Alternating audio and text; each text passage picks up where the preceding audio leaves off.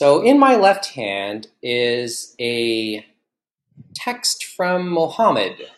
Mohammed says he can't make it tonight. And he texted saying, "Hey Mike, really sorry, can't do the podcast tonight. Can you give a shout out to Japan Sinks 2020? I'm halfway through it and it's really something. Every episode is like watching the end of Old Yeller."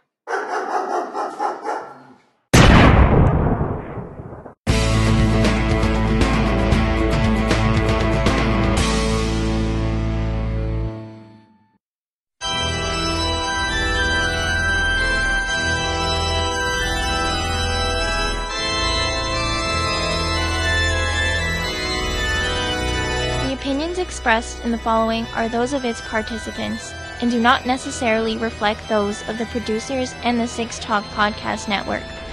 Also, the following contains mature material and mild language, which may not be suitable for all audiences. Discretion is advised.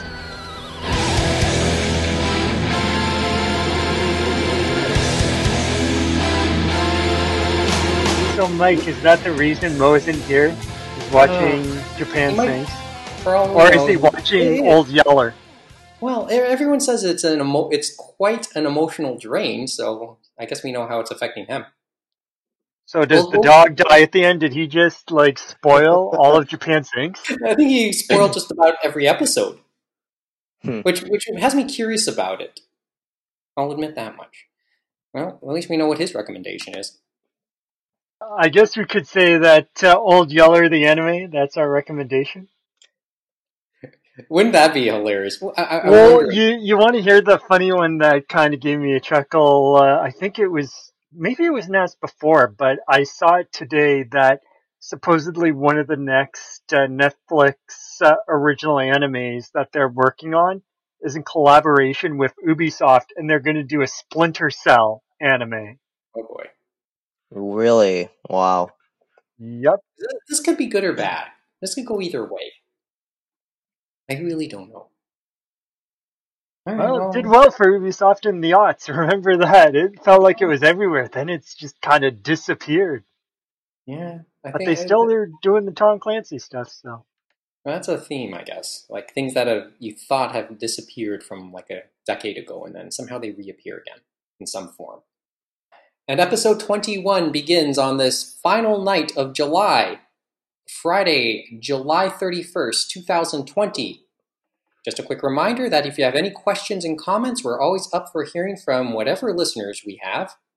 AnimeRoundtable@gmail.com is our email address, @AnimeRoundtable on Twitter and Instagram, and if you care, AnimeRoundtable.com for the show notes and archive, and the Discord, which we don't really hang around either, but hey, leave us a message. Also, do us a favor and leave us a review on Apple Podcasts, Google Podcasts, Spotify, Stitcher, or wherever you get your podcasts, because hopefully those reviews are good, and maybe we'll get a few more people knowing about this show. So once again, the Anime Roundtable has gathered, such as it is, albeit virtually. Mike Nicholas at 6 points, James Austin and Kevin Ng not at 6 points, and Mohammed Shamarki, as now noted, not here at all. But hey, at least all of us are now in stage 3.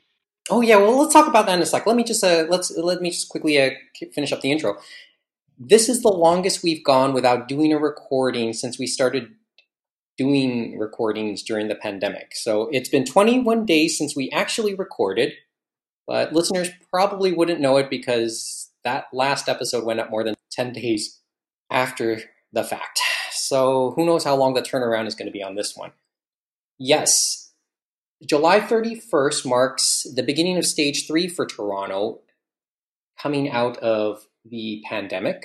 Stage 3 in Ontario is defined as a little bit more open. If you work in restaurants and bars, the indoor portions of such places are allowed to open now, and they are limited to, I think, maximum 50 people, with physical distancing rules still applying. It's a big step. Gyms are allowed to open. Movie theaters are allowed to reopen. I think, from what I remember, Cineplex Odeon has been given clearance that each individual theater, not complex as a whole, but individual theaters can be maxed out at 50 each. whichever ones they choose to open. So this is a significant step here in Ontario that's happened today. Well, not Ontario, because a lot of the province has already been in stage 3, but Toronto and Peel region, which is the western suburbs of Toronto, Mississauga and Brampton, they went into stage 3 beginning today. The only area in Ontario that has yet to emerge into stage 3 is Windsor, Essex, so way out west, right at the in the vicinity of Detroit. There's been a number of issues there concerning migrant workers working on farms, and that's why it remains in stage 2. Neither of you have been out today, have you? No, I was out because I had to retrieve a shoe that I needed to get cleaned, and I had to go to Toronto to retrieve it during my lunch break because... But where was it in the first place? Sorry? Where was it in the first place? It was in downtown Toronto. At a friend's? No, I had to... So I was at home, and I had to drive to Toronto to pick it up at a shoe cleaner / cobbler's place. Okay. On Toronto Street, and his hours are very inflexible for me, so this Friday was the only time I would have more than an hour to go and pick it up. And it was the drive was a little frustrating because traffic is largely back in full force in Toronto. Yeah, I've driven around a little bit and heard the traffic reports enough to know. What's the difference now? There seems to be a lot of traffic going around. So now there is a lot of traffic on the eastern portion of the Gardiner because they're doing the bridge construction near Jarvis and the Don Valley, like right at that where the Don Valley and the QEW intersect. Basically the eastern edge of downtown. So that's where yes. And that's where a lot of the traffic is coming from now. And below the bridge is also very heavy. So that was not fun. And also, I don't drive downtown too often. So sometimes I envision how I want to get to my destination, only to discover that I hit a one-way, or I hit a point where I can't enter the street, because Simcoe, if you go north, you get blocked off at Wellington. You're forced to turn left. I know what you're talking about. And I had to go right or go east. So, yep. And this is why I tell myself I should be using the Google Maps directional thing. Just make sure your phone's charged. Yeah. Like, I knew better, though, to be honest. I knew better. I just forgot about it because it had been months. All's well that ends well. You got your shoe? Yeah, and it was a very tough cleaning job because I actually had some blood in the heel, and that was a tough job. Like it's definitely a job that I couldn't do on my own. Mm-hmm. So, and I knew that even after I clean it, it won't look the same as when it did when I bought it. But whatever. What's done is done. Well, it's a lot cleaner. Yeah, it's a lot cleaner than I could have done. That's good news, huh? James, I know you've been holed up all day. Yep, I definitely have been holed up all day. It's like, I kind of went outside, but I didn't go inside the property line, that's for sure. Like, I've been crazy today. Well, that's how it goes, right? Sure. I think aside from stepping out to run a quick grocery errand and buy lottery tickets. Is tonight the night for you, Mike? Doubt it. Honestly speaking, doubt it. It's like, it's like we're just never going to have any more episodes, and you know what? Everyone's going to assume you won the lottery. You won the 50 million or whatever we're at now. Yeah, if we never... Oh, sorry, go on. Oh, no, if you never hear from me, that's where you're going. Finish the line. I was going to say, if we never hear from you again, we understand. Okay, thank you. Well, The New York State Lottery back in the day, I think it was in the 80s, they had this phrase, this marketing campaign for their lottery games. All you need is $1 and a dream. We're way past the dollar days for lottery tickets. I'll tell you that much. $5. But that's the story of my day. That and Yakuza 0. Still on it, but I'm light at the end of the tunnel. We'll talk about that a bit later. But let's get to the business at hand. Hopefully this episode will go up in a timely manner after maybe a couple days after its recording. Last weekend, however, was a key weekend here in Toronto if you were an anime fan. Actually, a key weekend in all pop culture, because two major things happened, if you care. One's the rather obvious one. Comic-Con had their convention, albeit online, of course. Many things to talk about there. The other thing that happened was Anime North. They had their online presentation, albeit 2 months late. Momiji's online experience also happened, and we're going to talk about both of them, at least the things that stuck out to us as we watched both of them, bits and pieces, over last weekend. Where do you want to start, gentlemen? You want to start with Anime North? Do you want to start with Comic-Con? We could go either way. Comic-Con, there was only so much, I believe, so. Well, there's only so much that we cared about. Yes.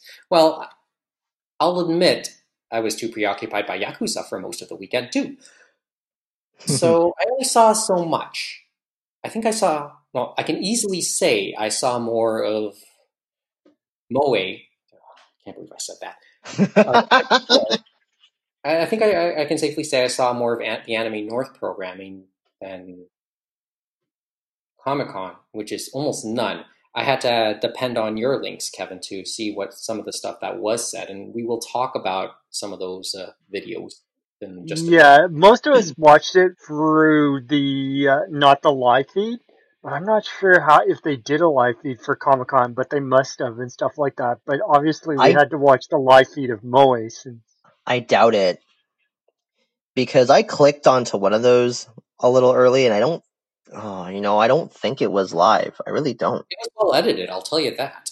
So it might have, because some of them, and I think they probably have done for some of the film festivals where they have the links beforehand, they have everything set, and then it says this is the time it's supposed to go live.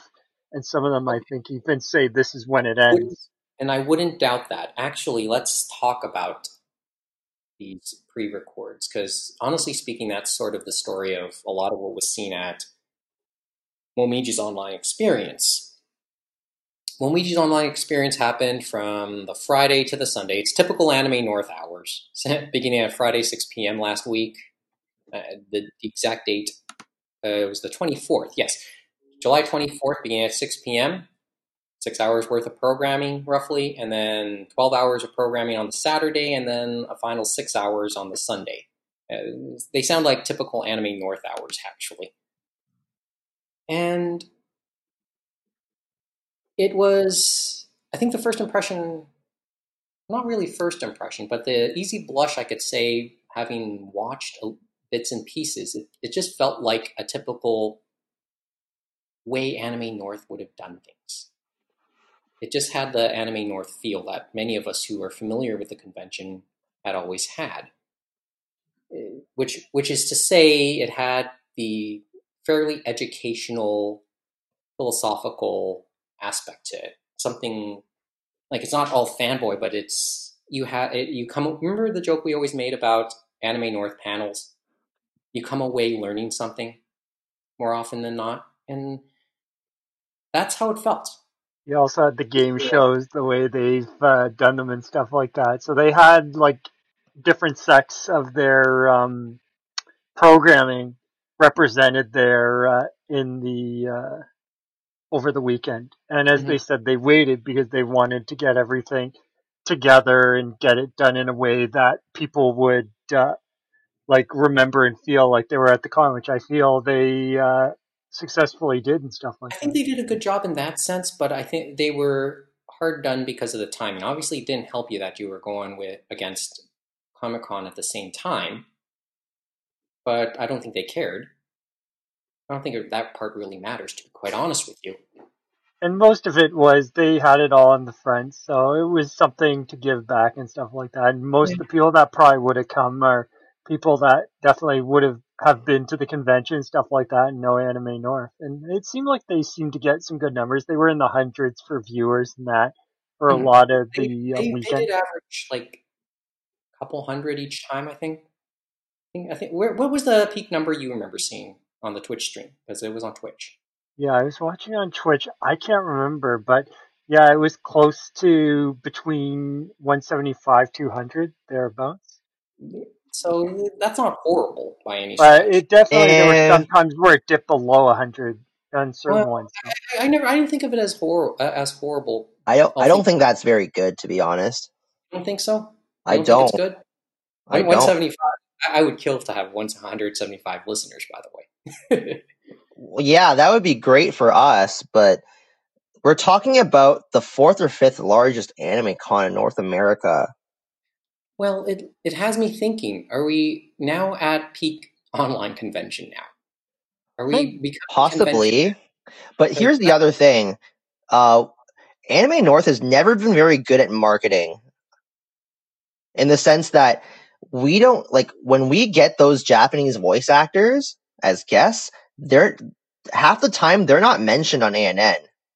You'd think that somebody in the marketing team would send the press release to ANN, and then you would generate a little bit of buzz, and then people will know, oh, this guest is coming, so maybe I could consider going to the con, or maybe I would consider flying out to Toronto.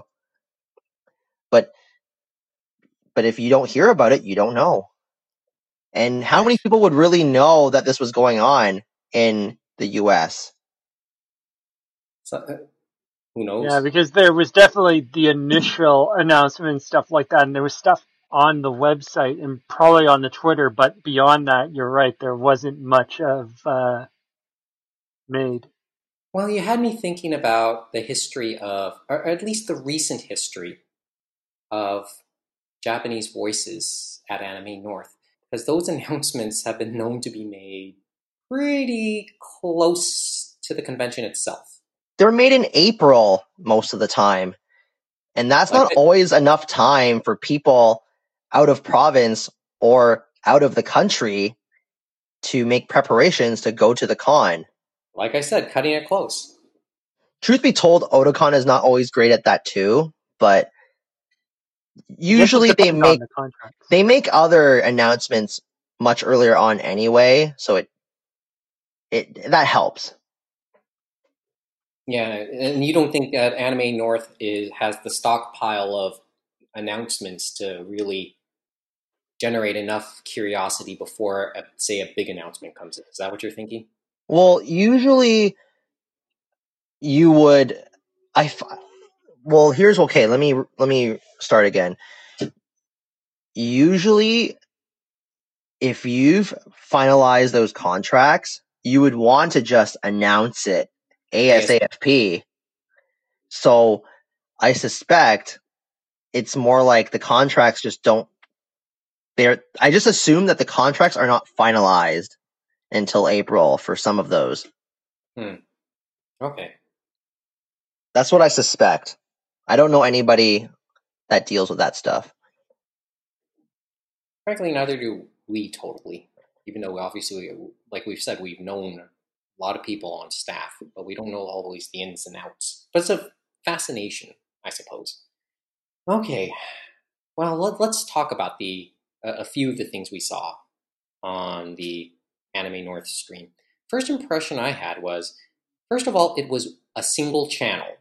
When we talk about things like the other conventions 3 weeks before, like Funimation Con, like Aniplex, like Anime Expo Online, those shows actually had multiple channels, multiple rooms, so to speak. I think 3 or 4 each time. And Otakon this Saturday is going to have multiple channels as well, and I guess that's the thing we talk about is it is very fair and stuff like that because it was just through the Twitch channel. It was just the one room, the one account that they had from the social media team. So, and it was a single channel. It felt like, say, Anime Lockdown, but a little bit, but even more polished. And really, that's not a knock on Lockdown because that was very much thrown together and well done for what it was. and that was live too, whereas this one they took that time that they looked for the submissions and stuff like that. That's And a some key of them thing. were a half hour and stuff like that. So they had to be real polished to get those fan panels done. And then there was some live You stuff with the actually game shows and certain things. you actually did hit a key point. The panels themselves were all pre-recorded. They were done in, by and large, 30-minute blocks. The odd time you would get the 1 hour presentation, but by and large, they were 30 minutes, and they were almost the majority of them were pre-recorded, unless, of course, it was the Q&As and the game shows. Game shows are a big highlight at Anime North, and the production team there that handles the game shows these days did show up, and I don't know how they went. And the 404s showed up as well live. They supposedly have been doing shows at different cons virtually and stuff like that. So it was interesting seeing them try to pull that off. They did some interesting stuff, even though they were all scattered to the four winds. I don't know, Saturday Night Live can pull something like that off. Surely the 404s at least can take notes. It's not as if they're really polished themselves, but I'm sure they figured out something, and I guess it went over well. I don't know for sure because I didn't get a chance to watch it. You know, I've enjoyed watching them and stuff like that, and I thought they did a good job for the time slot they had. They were the Friday night, Yes, they were. So but they are a staple of Anime North since the early aughts. So yeah, they have become that way. They've been around for how long? Better part of 15 years, I guess. Maybe more, give or yeah, take. close to 20 years, I think. So Okay. 20 to 15 years in between that period, and it was definitely Anime North. I feel like was the kickstart, For them. and then they went to some of the other cons like They've been Sakura around, Con like, and all across Canada. I don't know, like, I have to check their history again, just to be sure, like, where, because I'm not sold Anime North was was such a big thing. They were somewhat big before they did the Anime North stuff, didn't they? Or they were somewhere before Anime North. That's my memory anyway. Can't say it's all there, but they were around, kicking around before their association with Anime North, and yeah, they're very popular without a doubt. Kind of kind of latched on to the craze of improv comedy that would have existed around the time they came on the scene, and they've come into their own for sure. They're certainly quite the thing watching them now. Okay, so first of all, let's just quickly ask. I have to ask this question. Did the 30-minute format work for you guys? It was fine. Nice and digestible? Could have been a little longer for some segments. Yeah, I feel like I think Dave Merrill could have been an hour for Anime Hell. Easily, yes. I wondered how the shorter format would go for Anime Hell. What was your impression of it, James? I was thinking the same thing, that certain presenters would obviously deal better with a longer format. Like Dave Merrill did another Anime Hell, and he definitely did quite well given he was given a half hour. And then like even the retrospective, and then the more educational panels. I'm thinking of the Samurai Ideology Bushido, and he even mentioned in his opening, he said, it's very tough to do this in a half hour, but here we go. Mm-hmm. So, and that was still a good panel for a half hour to get what he had to get done.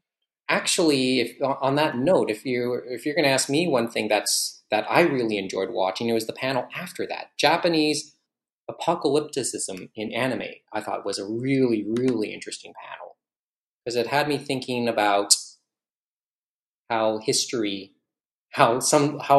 such horrible points in Japanese history has had an effect on pop culture and fiction in Japan, especially in recent years or recent decades. So that particular panel was the one that caught my attention, and maybe at a point we'll elaborate on that a little more. If you're going to ask me at least one thing that caught my attention. I mean, when we look at the whole schedule, I mean, Veronica Taylor made her appearance again at an online convention. She seems to be doing a lot of them these days. But always charming to hear from. We did mention Anime Hell, and for what it's worth, I think might be worth asking Dave Merrill himself how he felt about doing the 30-minute format. So who knows? I think we'll have to ask him at some point whenever we run into him again. 404s, that was Friday. Saturday was obviously a little bit more packed. I missed most of it. I think I caught a little bit of the Wheel of Fortune game. That's why I had to mention the game shows a little bit. Mm-hmm. Well, how was that? It could only be so much. It was the first time I really stuck to watch a game show at Anime North. And it feels like they were trying to get participation from the chat, and that can be hit or miss.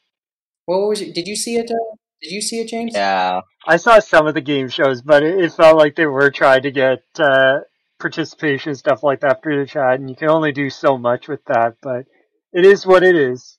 But it was still fun. They got across the spirit of what they were trying to do, and there's only so much you can do, right? Yes. Actually, they did have an industry panel, and there's this long conversation about subscription services, which I know we'll touch on in the when we talk a little bit more Comic-Con as well.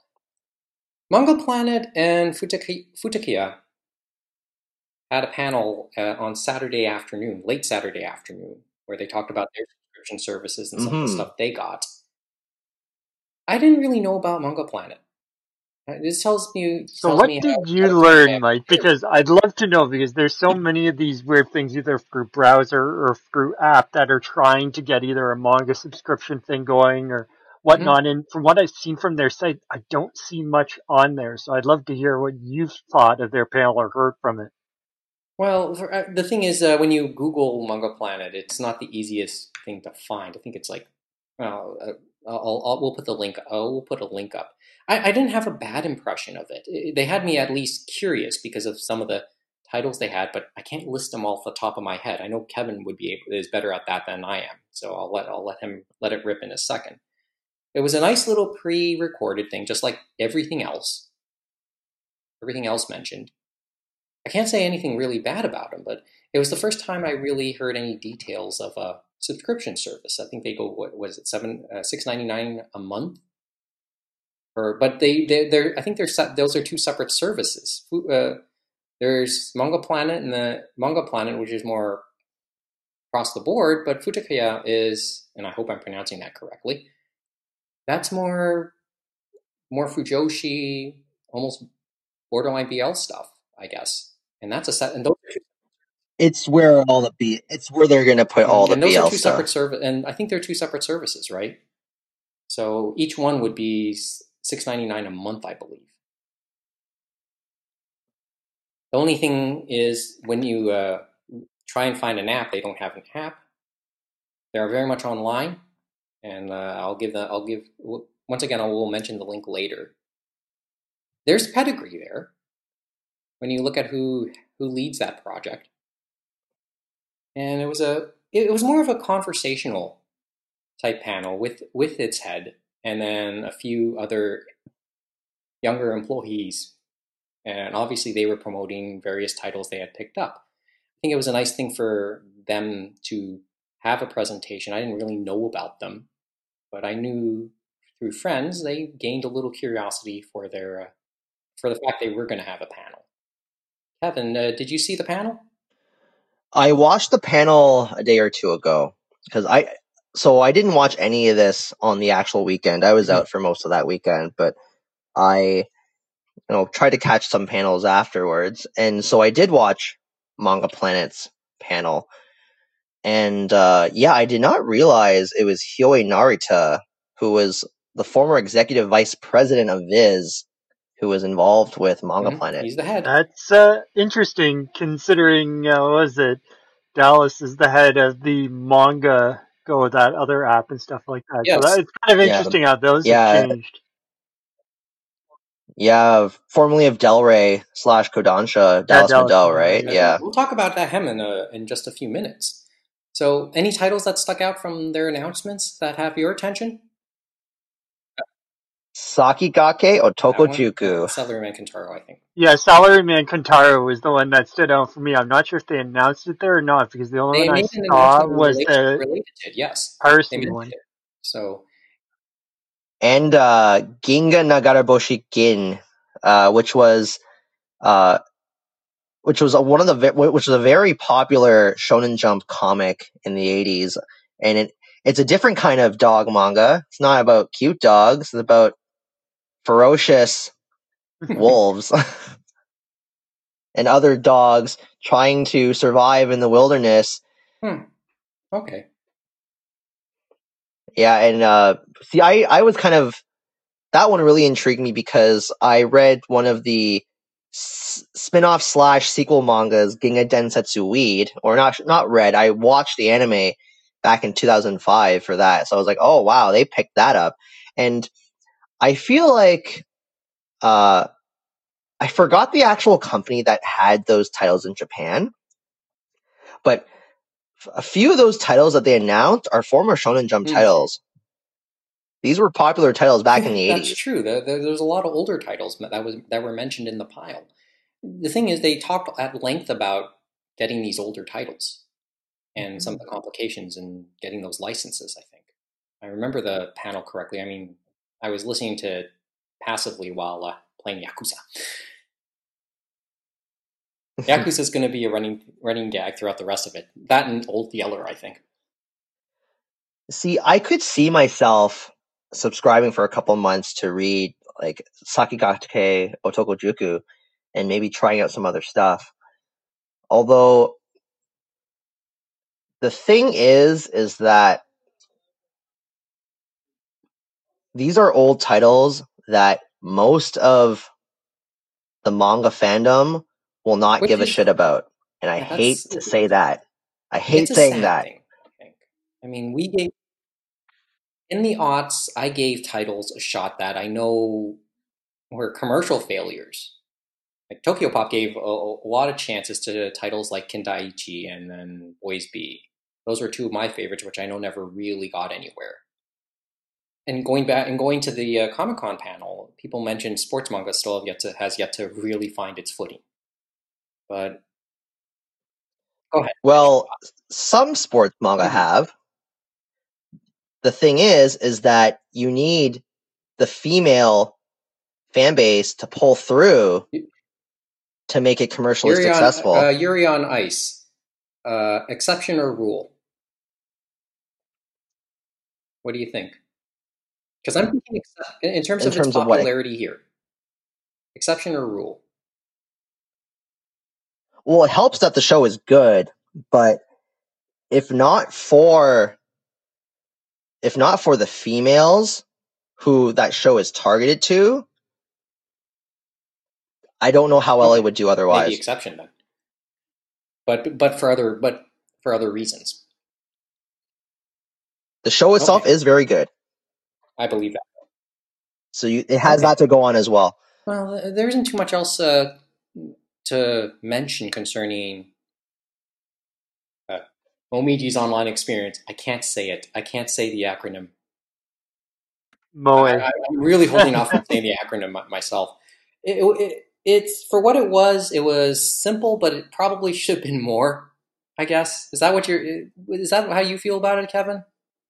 Well, I think for a first try, I think it was fine. I think the scope and the size was suitable. The thing is, sure, being bigger would be nice, but I didn't expect it to be as big as, say, the AX one or the Otakon one. It's Anime North.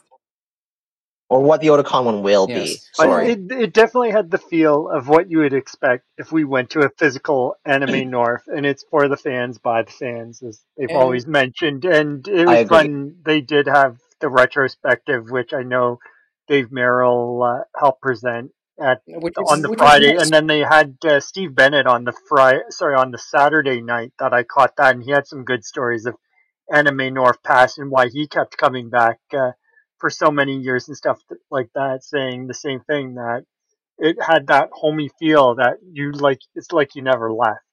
Uh, well, for what it's worth, the Twitch is still there. I think all the videos are still archived. We'll put a link up, and hopefully they're still there when if people ever link on them or click on them. It was as of So, today. I was so watching it's some worth stuff today. going back to watch.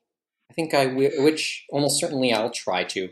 And they didn't get hit with anything for any panelists or anyone show and stuff like that, because I remember even in the Bushido one they had some of the Last Samurai there, but luckily no one tried to Well, strike they that were down. doing that. They were doing that for educational purposes. Well, you never know, right? It's like they still do it, and then You're you have to right. go through the process, right? That's the biggest problem. Algorithm.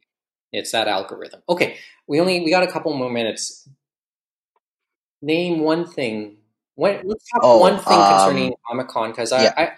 I saw the video. I saw the manga roundtable panel. Why don't you guys? We can talk about that quickly. The one thing I'll mention very quickly is the Eisner Awards, which is the comic awards that Okay. they do. And yes, it did have some controversy because they were doing the voting online this year because of COVID, and there was an issue, so they had to re-vote all over again. So who knows how that turned out? But usually, manga only wins usually in its category, which is best U.S. edition of an international material Asia Award. And this year for that one, it was actually a tie. Cats of the Louvre by Matsumoto was tied in one with Witch Hat. Yeah, Taiyo Correct. Matsumoto, right? And so he won, and he was tied with Witch Hat Atelier, and that was done by Komomo Shirahama, and she's known for doing Marvel work and stuff like that too. So, but that one's a very different type of book. It's like very pastel-y. It's about magic and them trying to be a magician and learn magic, even though they're not supposed to, and stuff like that. So those two won, and they're both interesting works. One, The Cats of the Louvre, is from Viz, and it's out, and then The Witch Hat is from Kodansha. But the one outside, and there has been some manga in different categories, but this is the first time I remember one actually winning, and that was Way of the House Husband from Viz. Way of the House Husband, yeah. Won in the the best humor publication category. And so he is the best human, though. True, but it's also very humorful too. So, and I do agree that it was very funny trying to read that one. So, I think that's a great pick for best humor category and stuff like that. And I can't remember what the other ones they went up against, but it's great to see manga win in other categories. I've been itching to read that for months. Everyone's talking about Way of the House Husband. Yeah, no, I think I mentioned it before, and it is a fun read if you haven't tried it out before. Okay. Well, do we want to mention anything else? Because I know we're pressed for time a little bit. Do we want to mention anything? We had the manga roundtable and stuff like that, and I think it was interesting them talking about what they're seeing and about their works.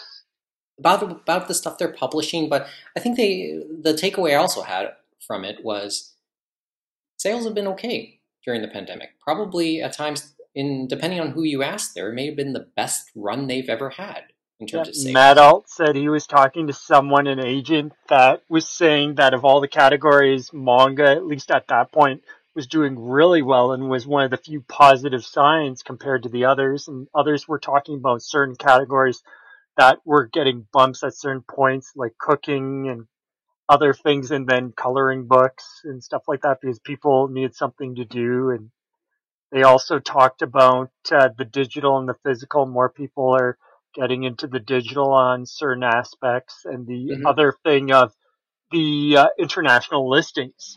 I know Chavez was talking about that because remember, a lot of the times they're looking at just the American listings like Barnes and Nobles and stuff like that, but they were saying some of their international Yeah. listings they've been getting good numbers from that they didn't even think about that were keeping them above board. You know what I mean?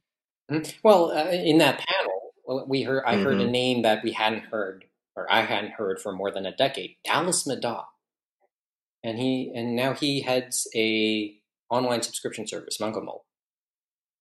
That's a name I hadn't heard in a very, very long time.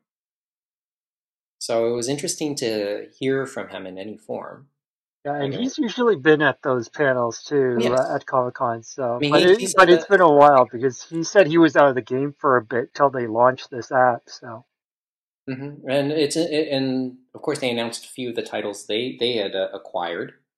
Most intriguing of which, and maybe Mo will want to pay attention, they have the manga adaptation of Japan Sinks 2020, and that'll be on. That's going to be coming onto their service shortly, if not, or if it hasn't been there already. well, they said what was it? They're on the And it's clear production that, committee, and Well, that's right. that supposedly they've been involved with that Netflix production stuff like that. So there's a lot going on with that. Hmm. Go ahead, Kevin. I was gonna say it's clear that his past with Del Rey / Kodansha is coming through because you do have several Kodansha titles on Mangamo. Like I believe Attack on Okay, Titan's on there, good to have the Rolodex, dude. Good to have the and Rolodex. If people know what those are. and hey, you have a top selling title there, which is bound to bring in some people. And obviously, because these apps are new, like they have to start somewhere. Well, But I'm curious as to whether or not uh, the other publishers, Japanese or English, will gravitate towards these apps through whatever negotiations, or if they'll just create their own. Because I feel like manga has always been very fragmented when it comes to like the platforms. Like everyone, I feel like would just want to have their own app, or will want to have their own magazine, or will want to have their own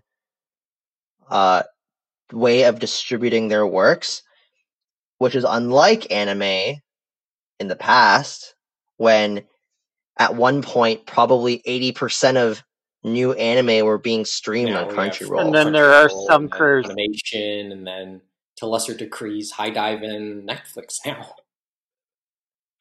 Because when I go on the manga subreddit, r/manga, every so often you'll see people saying, yeah, I would actually pay for this if there was just one site that would just have like all the manga, and it's just like, no, that's not One realistic. site for everything. You don't have that in terms of streaming either, in terms of streaming TV and movies. So I would expect a few, more than a handful of services to offer that.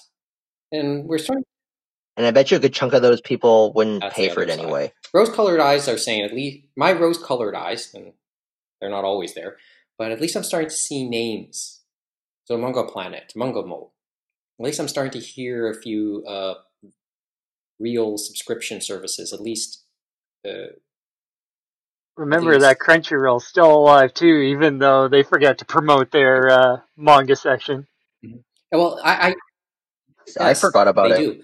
Yeah, like for me, I would have to dig around, but I don't give myself the time to dig around to see what such services may exist. I've known they've existed personally. It's just that this is the first time I'm starting to hear names for myself, but without me having to really look. Like these names kind of basically fell into my lap, and maybe for me personally, that's worth something. But then you'll be more curious to see what else is out there. So I mean, with my own personal time frame, I just have trouble looking to see what services are out there. I'm too busy actually enjoying stuff. I wish Viz did one for everything else wouldn't that they publish.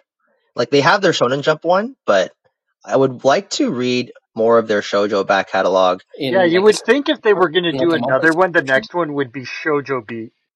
Mm-hmm. But The issue. Sorry, No, finish, that's what I was James. just saying. That would be this shoujo beat branding and stuff like that. That would be the next one you think they could do. You know what I mean? Mhm. Go ahead. It would require more legwork, I would imagine, because a lot of those shoujo titles are not from one publisher. Some are from Shogakukan, some are from Hakusensha, some are from Shueisha, and even though they're all kind of tied together in a sense, they're not actually. So then that This would is like the require more legwork. the other side of of Viz's structure. Remember where we said they had two major publishers involved in it back then. Yeah, like We thought it was a great thing, but now we're seeing, okay, maybe this might be a hindrance in terms of the way the business has changed now. yeah, like Shueisha and Shogakukan, they would be fine because those are a part of the Viz family. But then, it's like as you said, Hakusensha is another thing altogether. So, Mm-hmm. but they're better off probably than other publishers if they were trying to get something going. Well, if they wanted to do it, they don't do a subscription service though, do they? It's just Shonen Jump where they do that. But nowhere else really. And it would probably, like, you just think about the potential. That's all I could think about.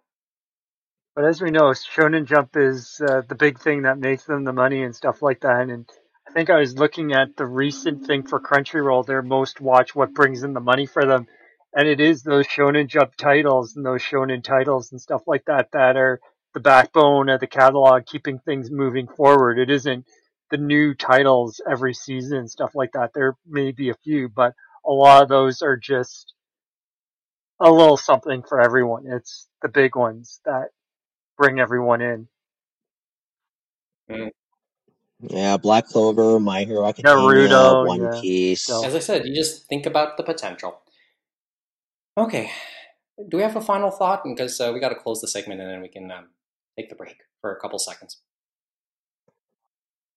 I forgot to mention this earlier. The Isekai panel at Momiji's was really good. As I said, we'll put a link. We'll put a link to the Twitch stream there, and we'll put a link to Comic-Con's panel. That was clearly produced for YouTube. At least that's what I feel, because it was professionally edited. Oh. The Isekai panel. Oh yeah. Because they actually went into like the history of Isekai, how it became as big as it did today. They talked about a couple of specific titles, like very well researched, and the presenter was well spoken. I think there were a few, yeah, that had YouTube channels, because there was another one that had, and he might have done that one too, but I'm not sure. I can't remember. There was one from YouTube, and that was the fan presentation of Copa and how it will affect anime review channels. Well, that was an interesting one, just on YouTube in general and educating us. Yes, that's Mega J Retro. He's Correct. a semi well known YouTube streamer as well. I've known that man for the better part of 20 years. We go way back. I'll tell you about that later.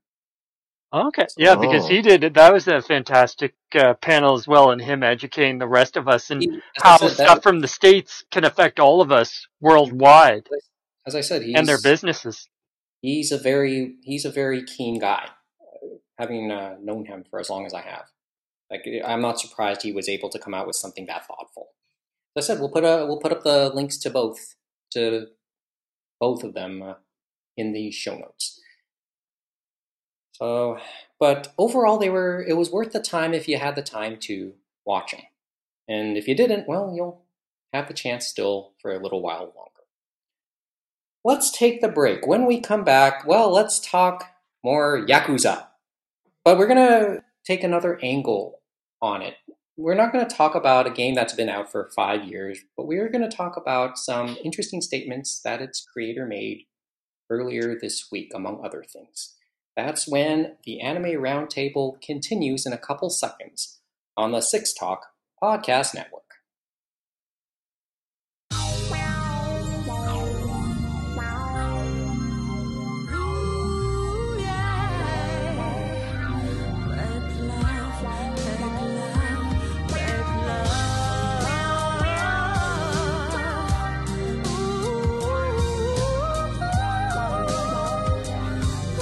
So the highlight for me of the Yakuza 0 game, I think for a lot of players or a lot of fans of that game, might actually be the Cabaret minigame that happens.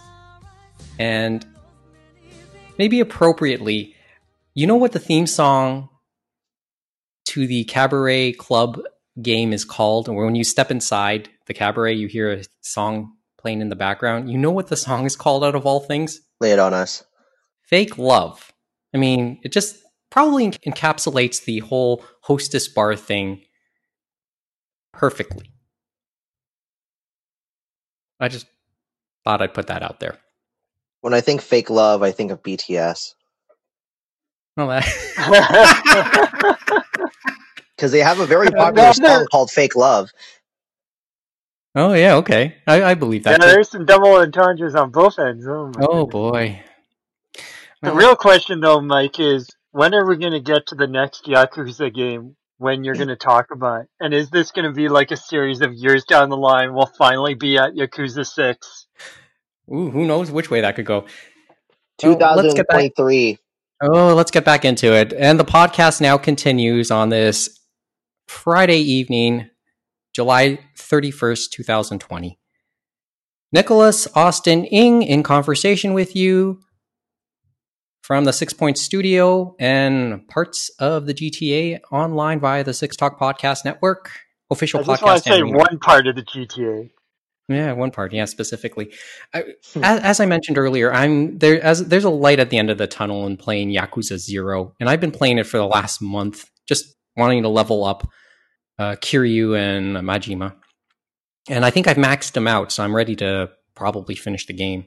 I've actually held off on finishing the game today because I just didn't want to old yeller myself with whatever the ending could be. And no, please no spoilers on this, okay? I get it that I'm probably saying too much about a 5-year-old game, but Yakuza's creator kind of made some interesting comments earlier this week as we begin the bullet segment. This isn't really going to be a bullet segment, is it? Just go maybe one or two thoughts? We'll see. Okay. Well, let's see. Toshihiro Nagoshi, the executive director of the Yakuza games, had a really interesting thing to say about the recent Ghost of Tsushima game that came out within the last... How long has that been out? A week? 2? Yeah, about a week or two and stuff like that. Mm-hmm. But it's very new, and it was delayed, but it came out on worldwide, of course. It came out worldwide and it's gotten some amazing reviews. And it's done by Sucker Punch, and it's they are known for Infamous and stuff like that. But this is very different to a degree from what they've done before. So they've done an incredible job from the people I've talked to. I haven't played it yet, but I'm waiting for it to go down in price. But it looks fantastic. And even across the pond in Japan, we've been hearing things just like we're going to talk about now. Nagoshi just simply said, yeah, we were beaten. We in Japan were beaten. Of course we're losing. Honestly, I think that's a game that should be made in Japan. And you can tell, and he just kept going on and on about how the developers did their research, even if not everything in the game is accurate. But then again, there's the other thing is, remember, they're in Japan. They're owned by Sony, so they were able to get help from Japan Studio and stuff like that on the research and that. So there definitely was a lot of help on that, and they were responsive to them and stuff like that. As they said at Sucker Punch, that they said, "Hey, can you help us out? We want to make this as truthful as we can in certain aspects," and they did. Yeah, and the quality isn't lost on people really in the know in the industry. And he talked about, too, the same one everyone else talked about, the Kurosawa mode and stuff like that, and that it wasn't just a black and white samurai movie. Like, they even matched it for how the old frames in the movies were and stuff like that. Like, everything was, put to pinpoint artisan detail and stuff like that. So it isn't just an homage to the samurai. It might be an homage to the way it's been depicted in movies, too. Yeah, no, they definitely said Kurosawa was someone they thought about and stuff like that. And the other key element I'm sure you were going to get to that Nagoshi talked about was the main character, because the main character, Jin, is a middle-aged guy. And he talked about, his quote was, "The protagonist isn't a particularly handsome lead, don't you think? At your typical Japanese company, if you showed concept art for a character like him, I don't think it would be approved. The marketing team," he continued, "would offer all this data stating why such a lead character was a bad idea, and that would be the end of a lead like Jin." Nagoshi thought it was amazing that such a protagonist was the lead character. All that money and development time being spent on a middle-aged dude, because remember, this is in the millions of dollars. He applauded the resolve to entrust things in such a character. From what Nagoshi said, it doesn't seem like that would be possible in Japan. Perhaps he thinks game companies would prefer a younger protagonist, which is certainly more common in Japanese games. And we can see that with what we've played with many different Japanese games over the years and stuff like that. Even what you would think of the AAA one, because they want to make it marketable, right? Or they want to make it into an anime or a manga or into another property or figures. Or something like that. Yeah.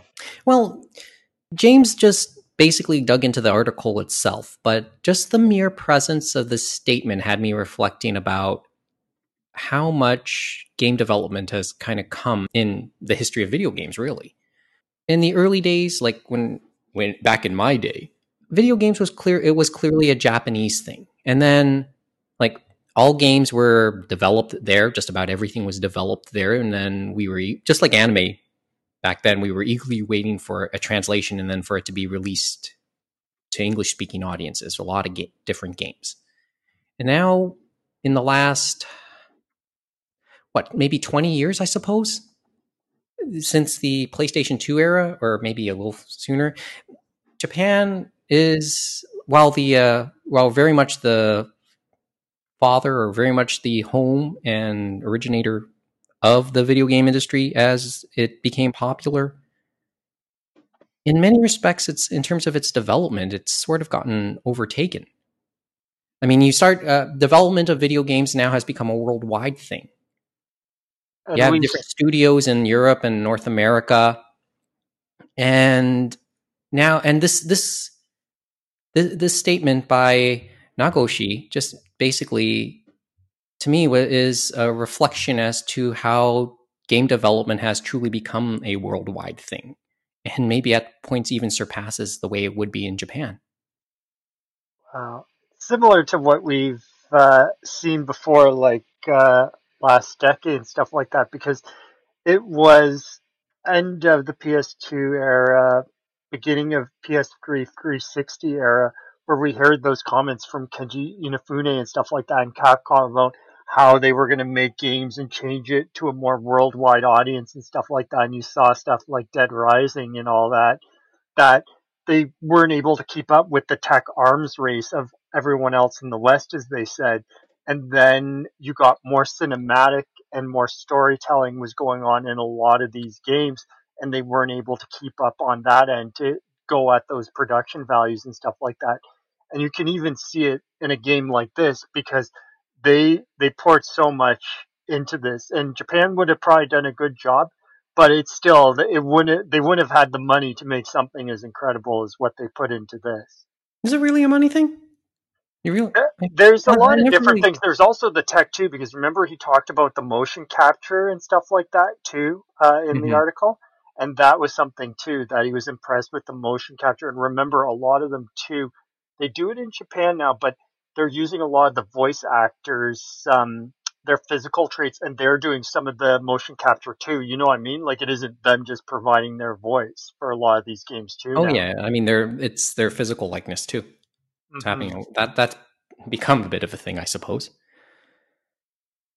But as I said, this Nagoshi's words caught my attention on a bunch of different angles. And you mentioned your angle, I mentioned mine. And take that for what it is. We'll put the article, people can judge for themselves if they haven't read it already, because it's Kotaku. Everybody reads. Enough people who care about it would read Kotaku. Well, that one, they were basing it off the interview and stuff like that, so it should be okay, but I know what you mean, so. I'm pretty sure there's other ways we can read have done that. Maybe watching the interview itself. Well, I need a translation. Okay, but I don't know. Are either of you planning to play Ghost of Tsushima anytime soon? Everyone, like, I watched some friends stream it, and it looks incredible. I'm definitely going to get it probably closer to the end of the year when we start seeing some of the sales, because there's so many things out there, right? And with the way the economy is, so I'm going to wait, and then I'll spend it when it goes on sale. But it's still going to be fun when I do get to experience, and I'm going to be intrigued to compare it to, was it Sekiko? You only live twice or only die twice or something like that. The one from Activision, published by Activision. It was from FromSoft. Kevin, you gonna try and give it a shot? Never say never, but most likely no. And that's because I am now staring at my 3DS backlog that still needs to be played. Now, how many of those are Atlas games that they republished from DS? Because remember, they added content to a lot of those games, and those are meaty RPGs. Just me still trying to get through a few of them. Well, ever since SMT5 got announced, a lot of those have become tricky to find. So, let's see. I'm looking at it right now. Professor Layton and which one is it? Oh, the Osron Legacy. I have to play Fire Emblem Awakening. I have to play Bravely Default, and if I like that enough, maybe I'll go through the pain of playing Bravely Second. I have to play Virtue's Last Reward. I have to play Ocarina of Time and Majora's Mask. So that would have been too bad compared to if you were going through some of the Atlas stuff, because I went through some of those, and actually some of those, though, were fun just to go through again, because they did add a lot of stuff. The one I still love playing, and is one anyone should play on 3DS, or if they have the DS copy, is Radiant Historia. That is a fun. Oh, I still have that too, actually. Yeah, if you had to choose one, I would tell you, to play through that. It's fun on a gameplay level, story level, everything else. And I have Zero Time Dilemma. I actually did finish Virtue's Last Reward. I need to finish Zero Time Dilemma, and I have not played through Pokemon Ultra Sun or Ultra Moon. Oh, this is gonna suck. Oh boy. And I'm playing Shin Megami Tensei 4 right now, so that will probably last me until October. Well, we'll see what happens. Yeah, they had that developer partner conference, which everyone got overhyped for, but that was great to see those announcements. Shin Megami Tensei 5 saying simultaneous world release next year, hopefully, fingers crossed, because that was one of the ones they showed when they announced the Switch, and that was just, and we actually, so hopefully that works out, because you never know, right? They've been working on it for so long, but it took them a long time to get through to 4. But the other one that was interesting is they did a remaster for Shin Megami Tensei 3 Nocturne. Okay. And that is going to come out in the fall for Japan, and then next year in the spring for us.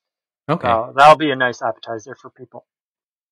So are you thinking that, given the comments on all that, Mike, you're thinking of maybe getting Ghosts of Tsushima, maybe? I'm still playing Yakuza 0, and then there's still the others to play.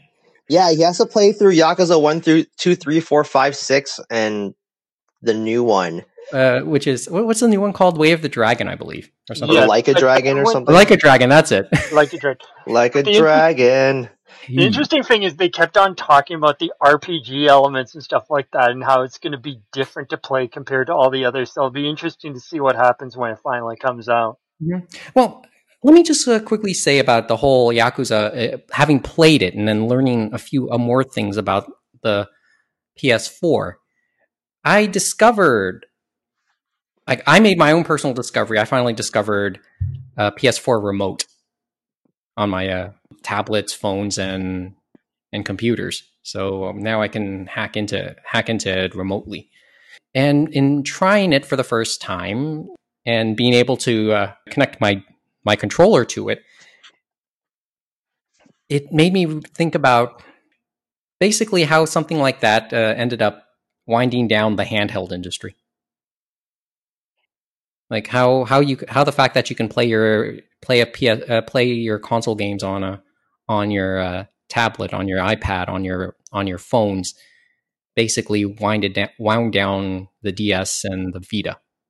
And that started with them doing the streaming and doing that just between the PS4 and the PS3 and the Vita. That's how it started. So it's So we were on definitely a golden developed, as you said, and it's worked out fine for you streaming between the devices, because I know at the beginning people There's weren't still sure some how jag. that was going to play out. Yeah, no, there were some jaggies. I mean, it cut every so often, but overall the experience wasn't bad. It wasn't bad Okay. at all. So I found it really curious. And as I said, I'm kind of old school, so this is more of a recent discovery for myself.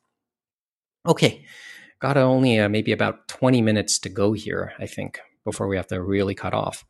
James, you mentioned Crunchyroll. Crunchyroll is going to remove 77 Sentai titles, and that's this weekend. Yep. Is there something we have to mention concerning that? Because that's a very curious We kept on story. talking about how Sentai people are wondering what's going on with them, because they seem to be losing the arms race against Crunchyroll and Funimation with their big parent companies backing them, and they've only gotten like those few millions of dollars that were invested by Cool Japan. So they're either going to have to rethink and say, okay, can we go after some of those Amazon shows? But those ones they aren't able to get the streaming rights for, which are the big thing now. They can only get those physical rights. And so they're getting the scraps of whatever's left over. Like there was only Like two shows they got this season. One was one they already had been doing before, and one was Peter Grill, and it was just shorts. That's deeply concerning.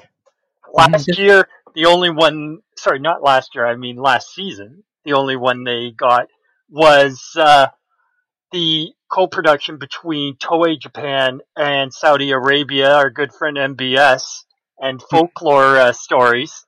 And I'm not sure how that would play a lot of other places. I don't think that's the one MBS thinks is going to be a gateway to the rest of the world for Japanese animation. But anyway. James, you're telling me in the last 6 months they only acquired 3 shows?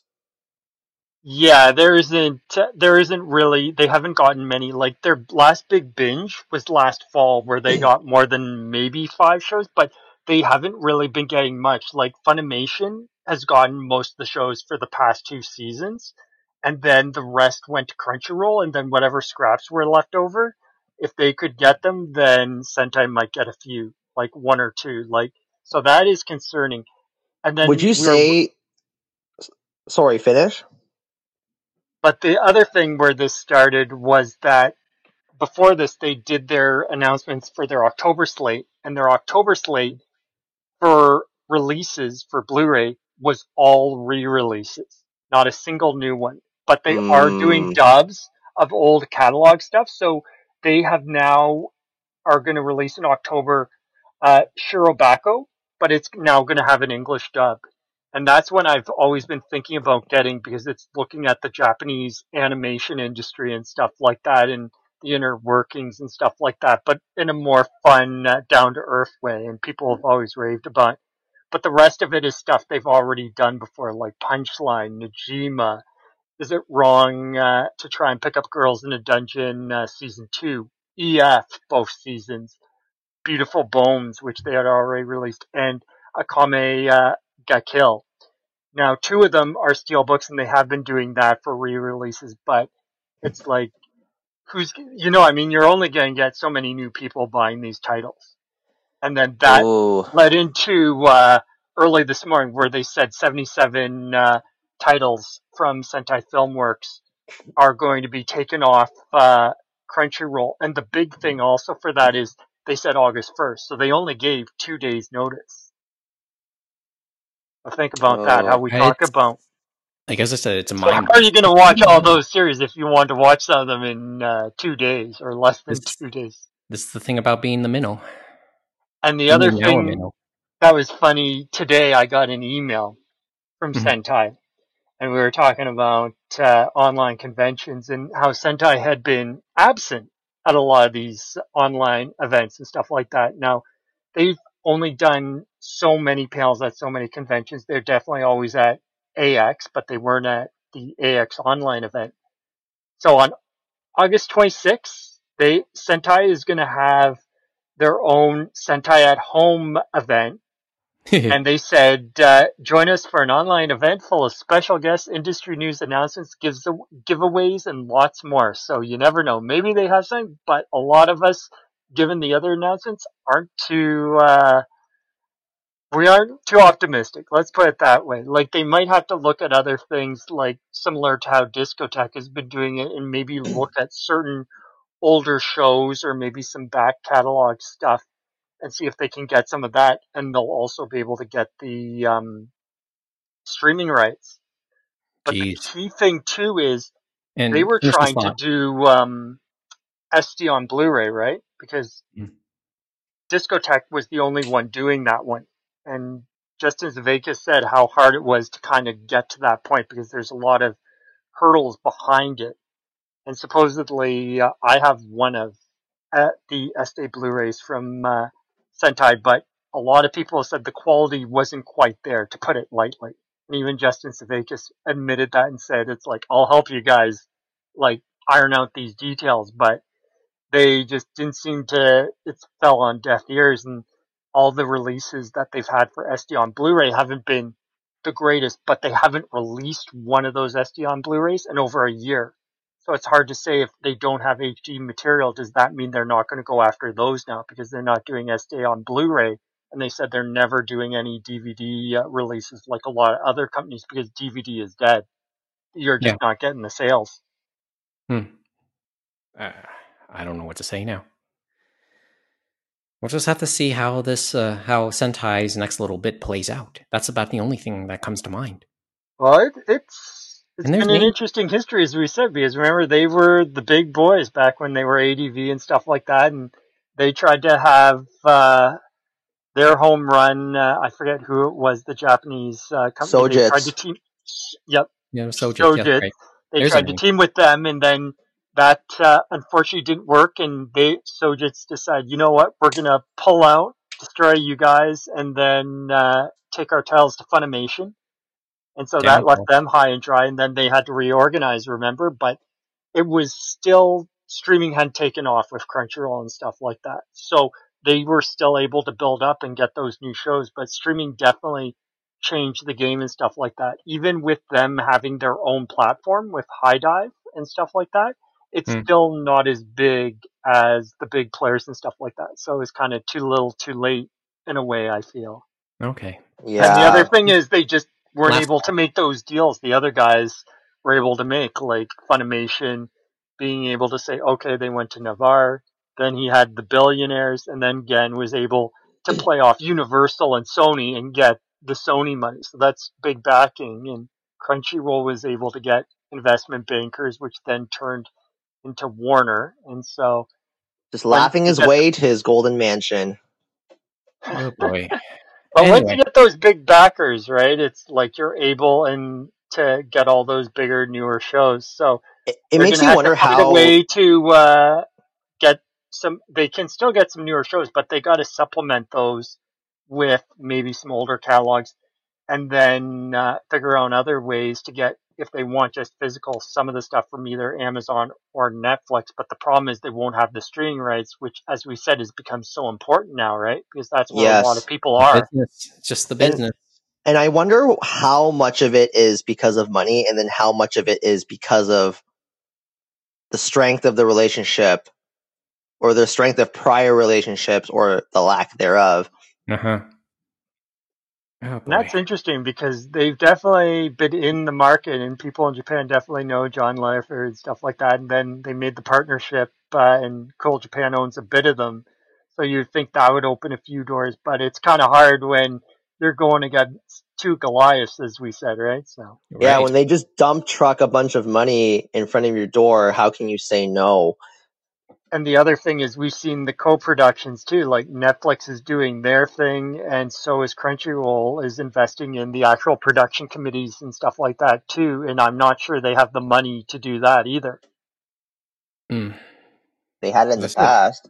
Well, who knows? No, they definitely did it before and stuff like that with Samurai Gun and other things, but Samurai Gun. I know that's the last one I remember, but anyway. Oh man. Oh man.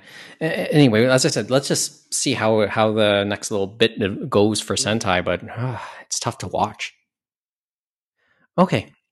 Before we go tonight, we want to at least mention once again a little bit about what we've been watching or playing or reading.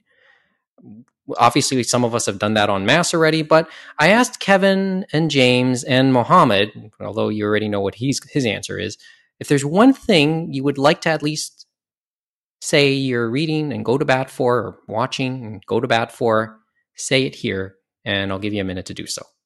So, does anyone, Kevin, James, do you want to say anything? Just one thing you're watching or reading that you'd like to recommend right now? I hear you'd like us to play some more Yakuza, right, Mike? No, my title won't be Yakuza, though. The thing that caught my attention won't be Yakuza this time around. I promise. Well, it was funny. One title. I was watching a classic over the past few weeks actually, since we did the last recording, and that was going into the Discotheque library because I had the fourth box set of Lupin the Third Part 2. And so I was going through that. Oh, and the key thing about this last collection, because we finally got it all on disc and that, is they have the 2 Miyazaki episodes and they have the dub that Streamline did for those 2 Miyazaki episodes. And it's just interesting to cap off with those Miyazaki episodes because it's the last episode 155 Miyazaki did, and 145. And he isn't credited, but you can definitely tell he helmed those two because the quality just jumps incredibly. And you're just like, what the heck am I watching? Because you even notice it now. But it was an interesting experience going through and watching those two, and they actually had some commentaries on them and just seeing that he was nurturing those talent there at the time and stuff like that, and how he complained, and he's complained in some of the essays he wrote in some of the books and things, interviews he's done, saying that it was through hell that he was doing that in 1980, doing those 2 episodes. But you're like, he didn't have to do that. He could have done like maybe just a bit more quality or same quality as the other episodes. But no, he went like full on film quality.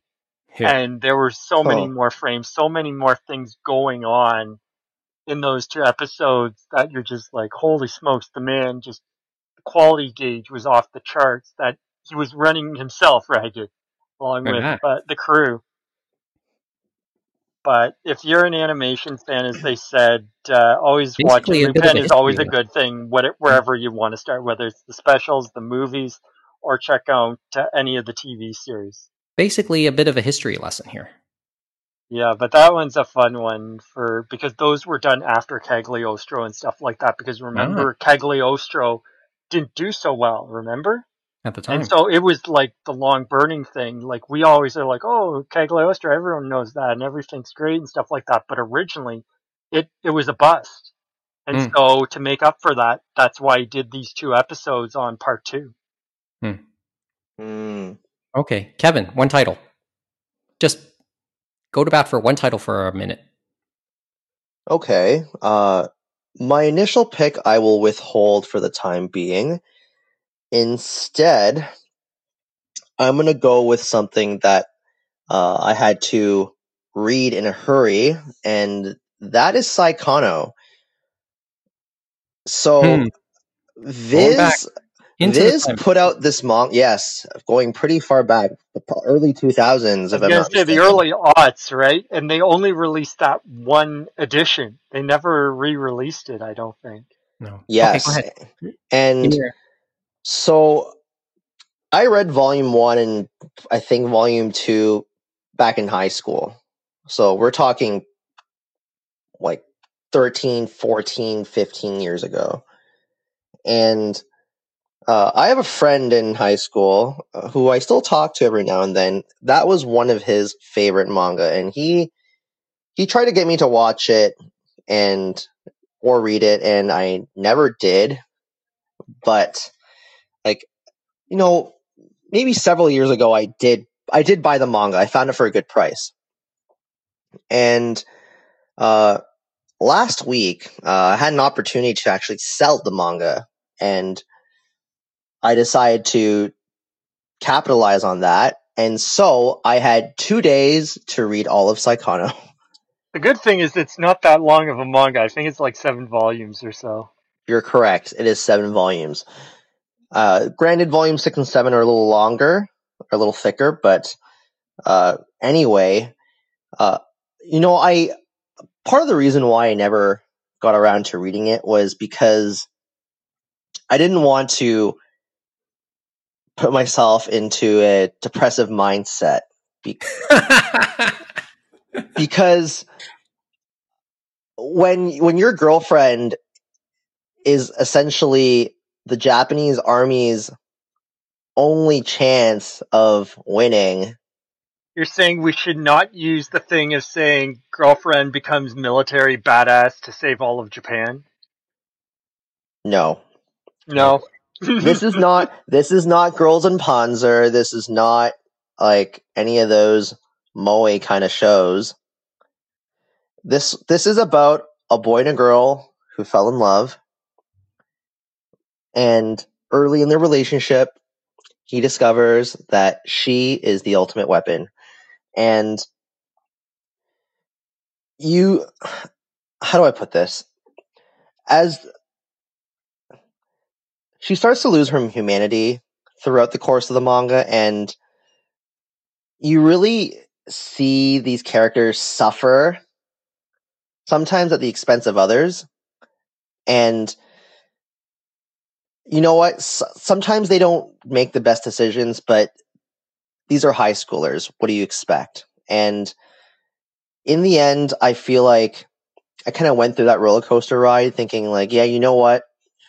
This was great. This was really well executed. And I feel like now it's just lost to time because while the anime has been relicensed by Sentai Filmworks as She the Ultimate Weapon, Viz no longer has the manga anymore. There is no mention of it on their website. And the seller, the person who I sold it to, sorry, I'm the seller, the person who I sold it to also mentioned this, and she was elated that like someone else could share that feeling of how wonderful it was. I hope it comes back out at some point, but I don't think it's that likely. Well, it's still a good series and stuff like that, and that was one of the few ones the mangaka, I believe, had come out from him, and he has a very distinct manga style and stuff like that, and it definitely works with the more realistic interpretations with that one and his previous work, which I think was Ihito, which is more of a slice of life, this go-lucky guy that is basically working as a salaryman and stuff like that. Interesting. No, I mean, we're talking like a key title from roughly 15 years ago. Maybe a little more, but it was a big one back then. Yeah, I would say it was one of the more popular titles back in the early 2000s. Mm-hmm. But no one really talks about it anymore.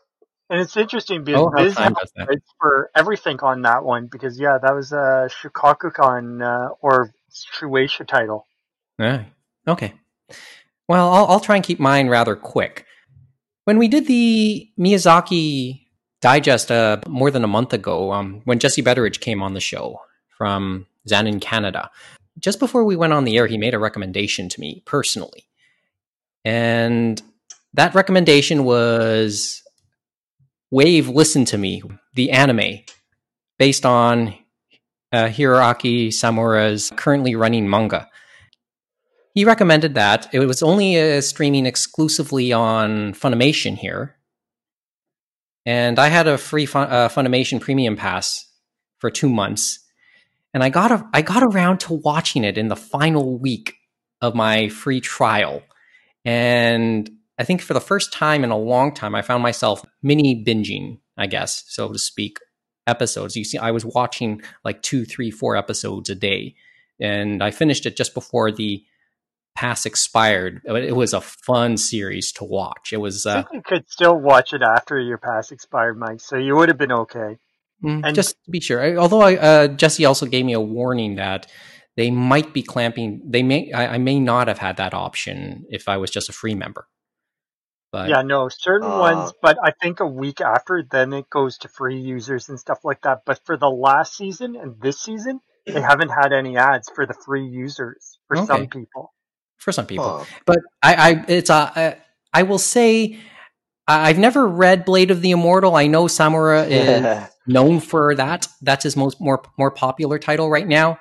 And for his Most stylish popular title. artwork and stuff like that too, of course. And Which I is know there that's a too. joke. I know that one of the long-running jokes about the manga and Samura's comments on the manga to Wave Listen to Me is that he's made the promise not to kill anybody.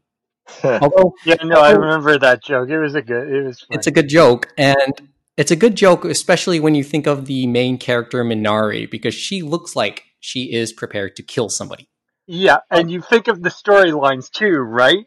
Oh, There's it's that to think about too. Is a couple of the storylines, and you're like, it's amazing that someone hasn't died yet, and that's Yeah, the only way I can say that's- without spoiling. that's pretty accurate, actually.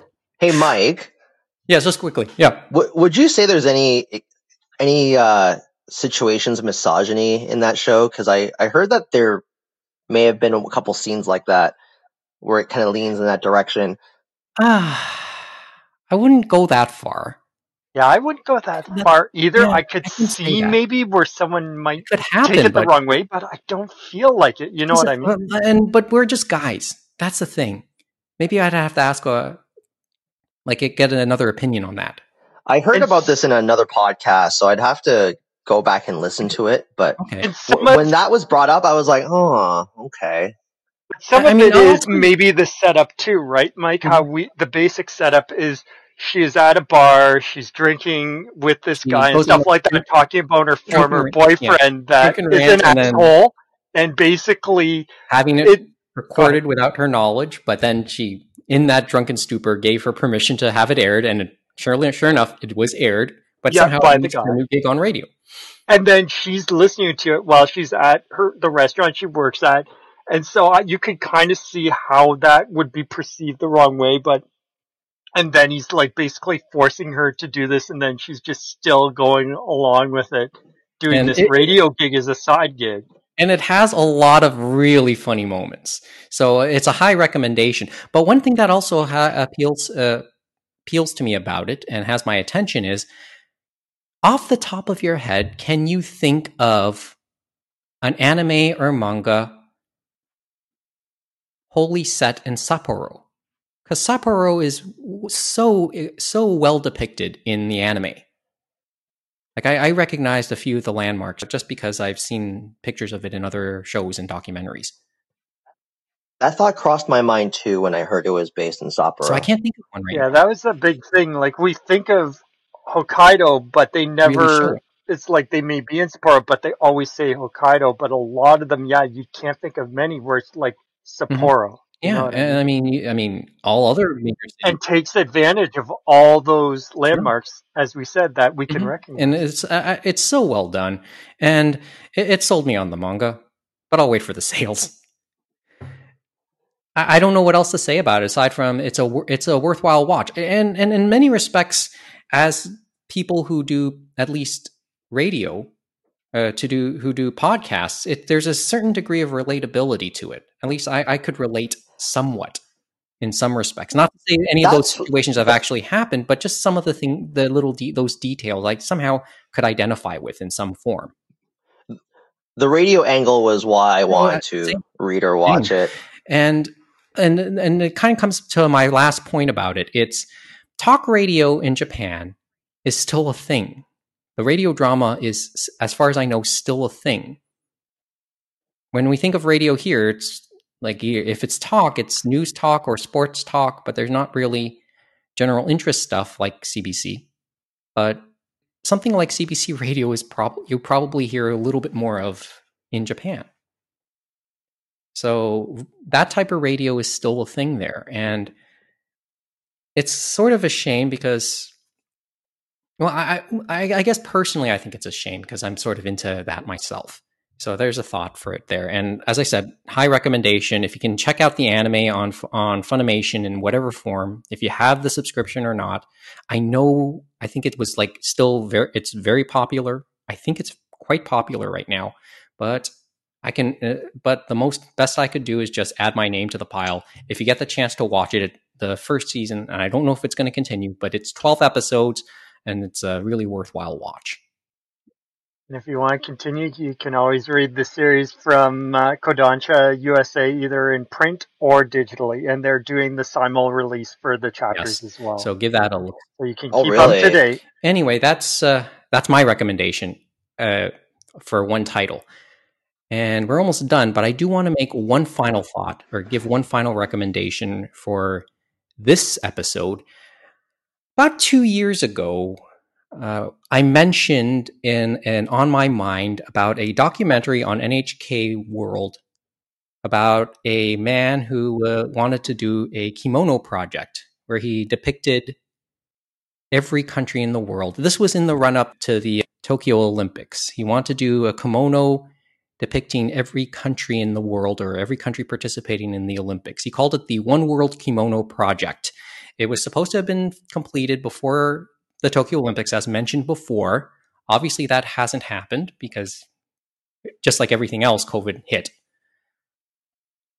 But last Friday, July 24th, when the Olympics was supposed to have begun, the One World Kimono Project announced its completion and released a YouTube video depicting all of the kimonos they made. It's a 14-minute video. I know for those in the know, I know that Anime North fans, I know that the people who did the kimono workshops at Anime North, this has been a thing they had been keeping up with. So that would be big news in the kimono fan community here in North America. So we'll put up a link in the show notes to the YouTube video announcing the completion of the project. And I think NHK still has the VOD of the original documentary. And if you ever get the chance to see that, because I'm told that's set to be taken off their website sometime in September, if you get the chance to see that, that is a fun watch, especially since one of the stories they tell in that documentary is about the Canadian kimono, or more specifically, the obi sash that went into the Canadian kimono.